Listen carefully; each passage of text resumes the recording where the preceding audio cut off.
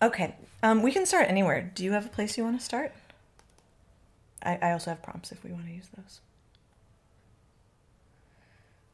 Well, do you want to start with just maybe one thing that stands out to you that you've either learned from Small Answers or like a highlight? If you start, I can get there. We can start somewhere else.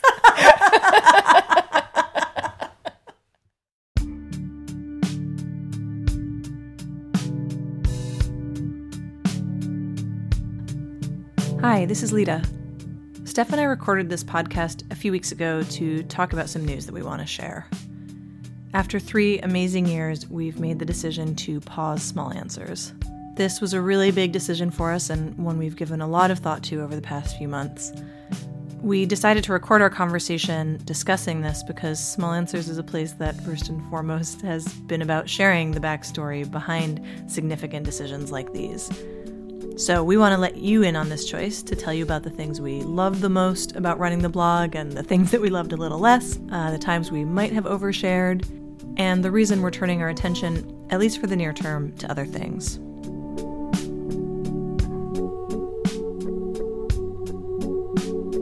I mean, I think we've both given some thought to like what it was feeding in us, but what do you think that was for you? I think for me it was 2 different things that got to be combined. One was like a creative outlet.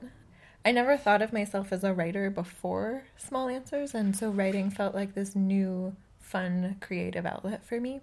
And then I think also a huge part of it for me was self-reflection, that working through these different issues and having to formulate it into words and into a kind of essay structure with some beginning, middle, and end, even if it didn't actually answer all of those questions, really helped with that process of figuring out what I actually believed or wanted for myself in my life.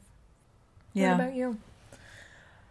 I think in the beginning, maybe I was incorporating more of that reflection.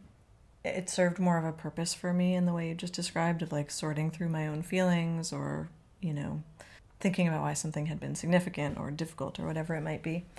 And then I think as it went on, and especially in the last 2/3 of it maybe, or half, it became like a dedicated place to explore narrative storytelling more generally. I think that's where some of the podcast stuff came in for me and the occasional illustrated post. And I think that's also one of the things that I have always liked about editing and why I always enjoyed editing guest authors and sometimes even preferred editing to trying to write my own stuff. Even though, unlike you, I had considered myself a writer before coming into it, so that's a funny juxtaposition.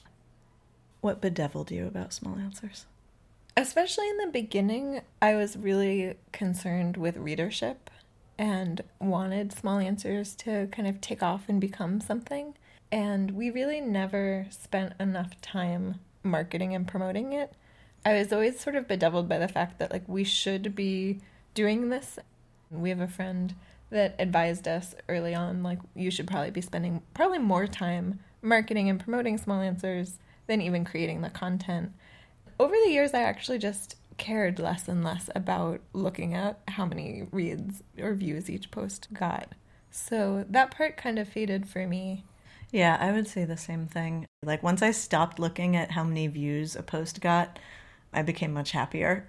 It was kind of a contradiction that never fully dissipated for me, the like wanting it to be bigger and more widely recognized, and yet like clearly not caring enough to do that because the point was more to create. What was the question that you had at the beginning about like a favorite thing? Yeah. Well, let me ask a different question, okay. Actually. Is there anything that really surprised you about Small Answers? I was going to say it surprised me at how like high the personal stakes felt, but there's no reason that should have surprised me. It's all about personal stories. But that is why we made a very deliberate decision to only publish posts under first names, because we wanted to honor and acknowledge people's true identities while encouraging them to share things that they might feel uncomfortable sharing under their full name. And negotiating that boundary, I just frequently gave thought to like, what do I really want to share, even with these sort of safeguards and even with it being the kind of site where this is the sort of sharing we're looking for, and like you're not going to get nasty trolls in the comments, and yet it's really scary to like share your inner thoughts with people. I don't know. Have you had any moments where you felt like you overshared, or where something you posted then came back around in real life? I don't think I've done anything that I consider oversharing, but there have been a couple things that maybe edged towards that territory. The two that first come to mind are this series about an angel investor.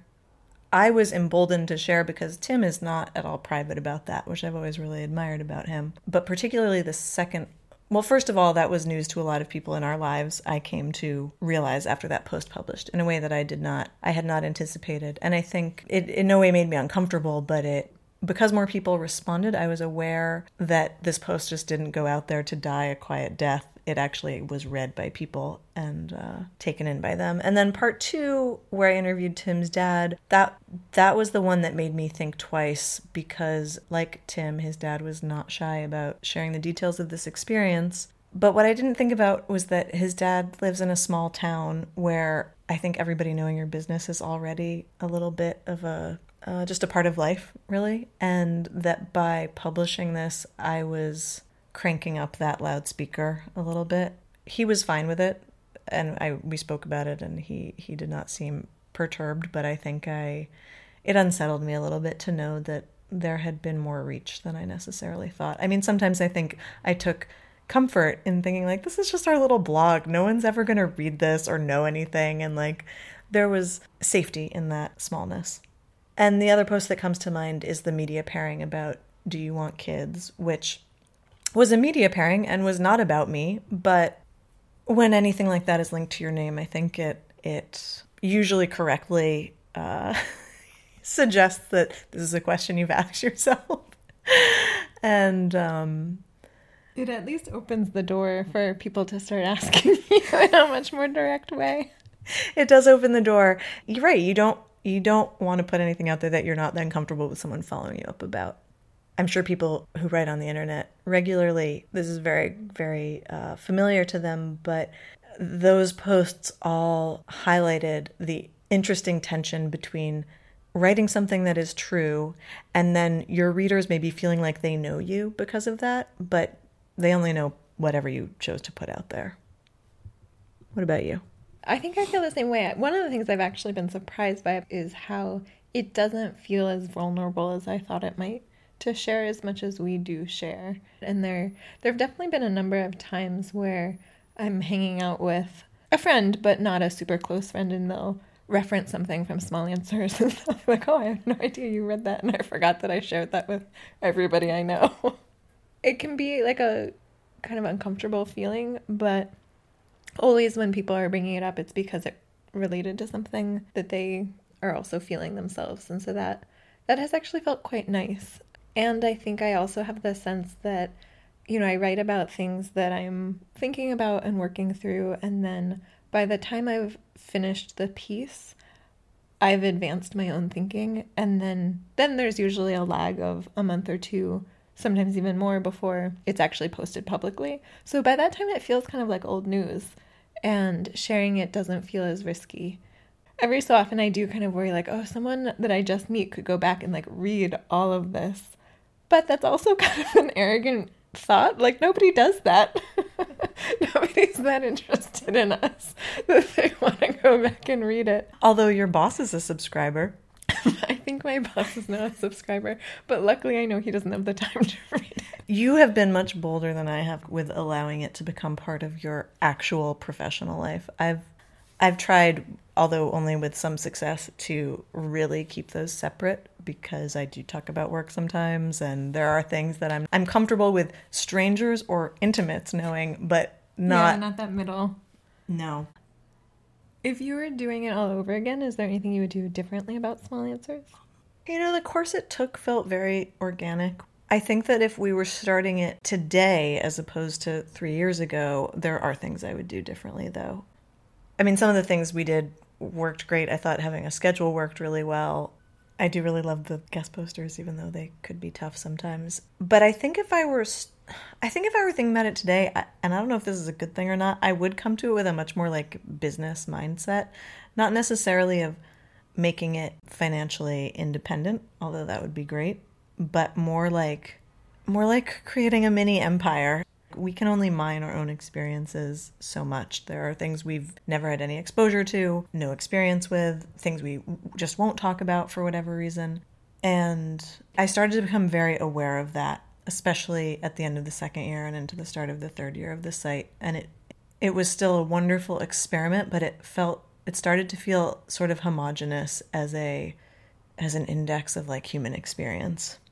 So I think I would want more voices and more participation. I think that's where the power of this idea comes from, and I would want to do things that encourage that more from the outset. So, you know, I mean, you and I have had like dozens of ideas over the years of how we could do this. Like, is it newsletters? Is it events? Is it a different posting schedule? Is it shorter posts? Is it cross-posting? But in the end, like, the writing was more important to us, which was great. And today I think I might choose to explore something different about it. Oh, let's talk about some of the topics we haven't talked about. Right. I don't mean that we have to talk about them, but I'm just curious to like name them. What are the things that you've been avoiding? I've avoided some money topics. I've avoided some friendship topics, particularly the difficulties of friendship, I would say. I've avoided any topic that felt like it could be traced to a particular relationship.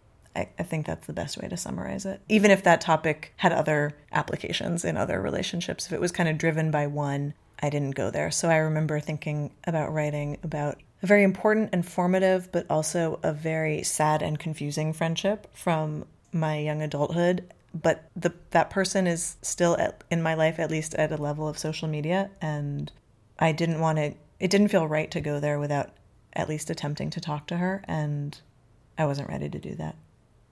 What did you avoid? I think probably the things I've avoided most are things about my current relationship. And I mention it here and there in the blog, but I've never made it a main focus, whereas it certainly is a focus of things that I think about and work on. I would second that. And yet Tim has been a major topic, but it hasn't really been about the two of you together. Yeah, I joke with Tim. He's like my biggest muse because he has so many good stories. But yeah, I would say I've avoided things that have to do with the two of us unless they're far enough in the rearview mirror. And I feel really good about that decision. If I'm not ready to talk about it face to face with the person, then I don't think I should be sharing it in a way that's traceable to my identity online. How do you think the themes of the blog have changed over the years? So I definitely have a sense that the themes have changed. And when I go back and look at some of our early pieces, they're still quite similar. So I think they've changed a little bit, but maybe not so drastically.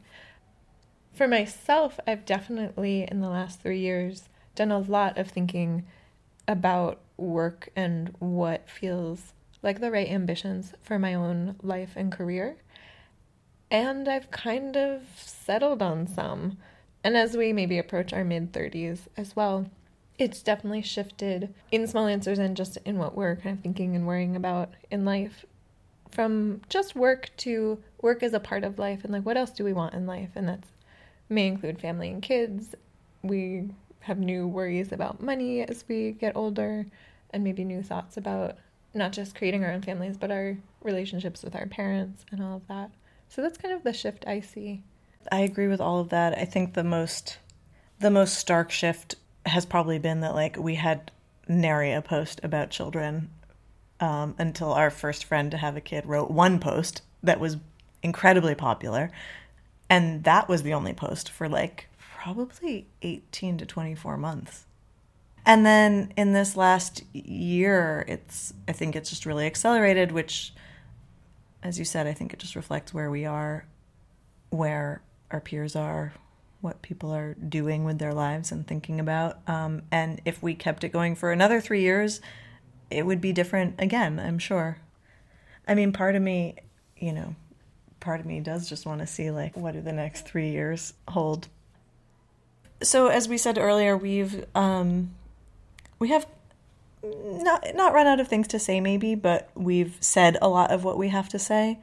And we also both have other parts of our lives that we're focusing on, which are taking up quite a bit of our time right now. So we're going to pause Small Answers. We're going to think about what it could be, what we want it to be, while we also pursue these other interests. So what are you going to be working on? Tell the folks at home what you're up to. So what am I going to be working on? During the 3 years that we have been running Small Answers, I became a certified coach and switched jobs. And both of those, especially taken together, have meant less time for Small Answers. My work is more demanding than it used to be. And on top of that, I'm seeing coaching clients outside of working hours. So those are my kind of main areas of focus. Neither of those have the same creative outlet that Small Answers created for me. So I don't know what will replace Small Answers or how I might continue to contribute to Small Answers in its new incarnation. Yeah, there's something there that isn't covered by the other things I am focusing on.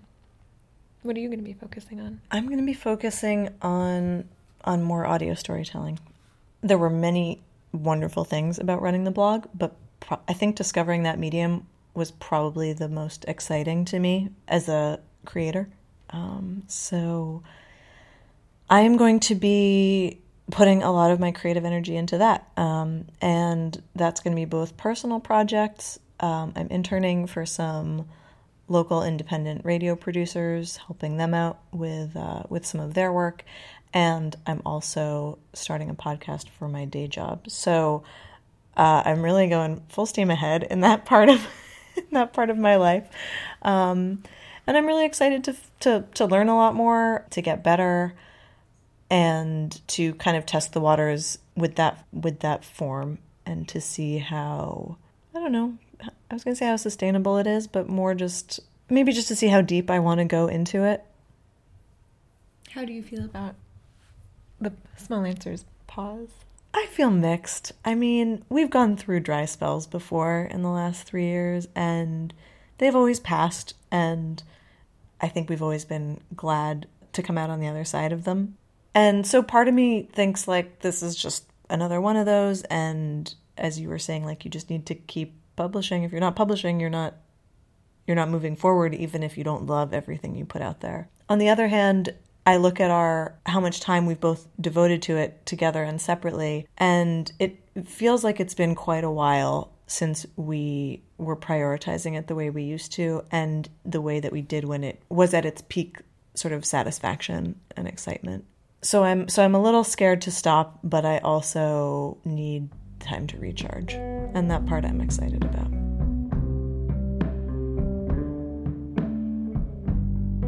Philosophically, I really believe in taking breaks from things, even things you enjoy. It's just nice to see what happens in their absence and what else might come to fill it, or what parts you miss about it. I am excited for that, and to recharge and devote time to other things, and to get to see more clearly that perspective of what Small Answers has been providing. And I do feel sad. In addition to like feeding my creative energy, Small Answers definitely also fed my ego. Like has always been super satisfying to say we have this blog and it's, a side project or hobby that we take quite seriously, and has been really meaningful. And I also love having a creative project together. So I'll miss that. What we're talking about, I think in this next phase, at least for a little while, is going in different directions. And that means not having somebody who inspires me to keep going and create new things, even though I know you'll be happy to look at drafts of work and still help me. It's a little different than doing it together and having both investing in the same project. Yeah, it is different, but I feel the same way.